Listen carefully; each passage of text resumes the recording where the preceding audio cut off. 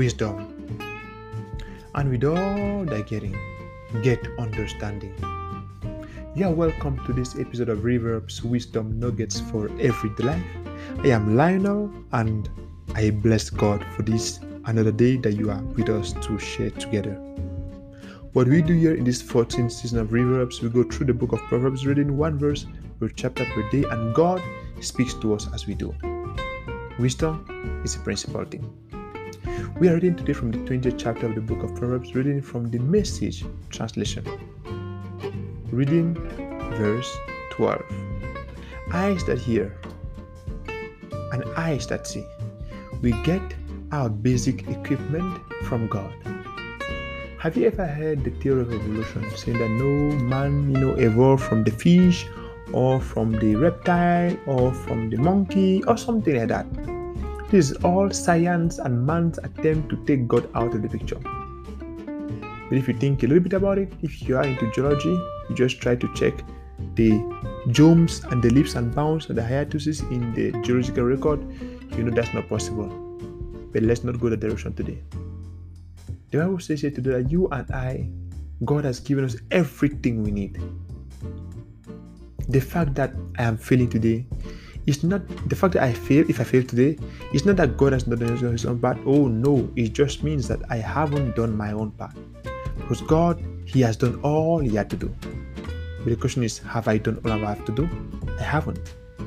The Bible says that we receive all our basic equipment from God. God has given you all the basic equipment which you need, and God has given me all the basic equipment I need. Therefore, what's the problem? What creates the space between what God has given us and where we're supposed to reach? Is our ability, you and I, to make use of what God has given us and to grow in understanding of what it is that God indeed has given us. God has done all His part. All we need to do is to take some time to study. Take some time to spend in the Word of God. Because then you understand how this equipment which you receive, which you is basic, in God's eyes is actually everything you ever need to succeed. Praise God. Hallelujah. Jesus loves you so much, that's why He came and died. He is coming back so very soon.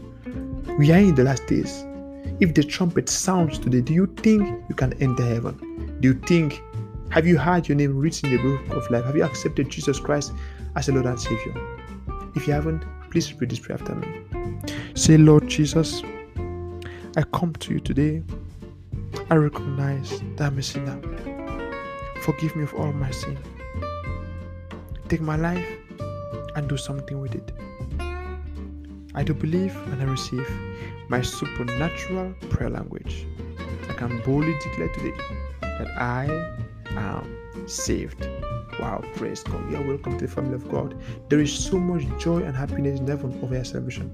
And remember, God loves you. We love you. Jesus is Lord. Have a great day. See you tomorrow. Bye-bye.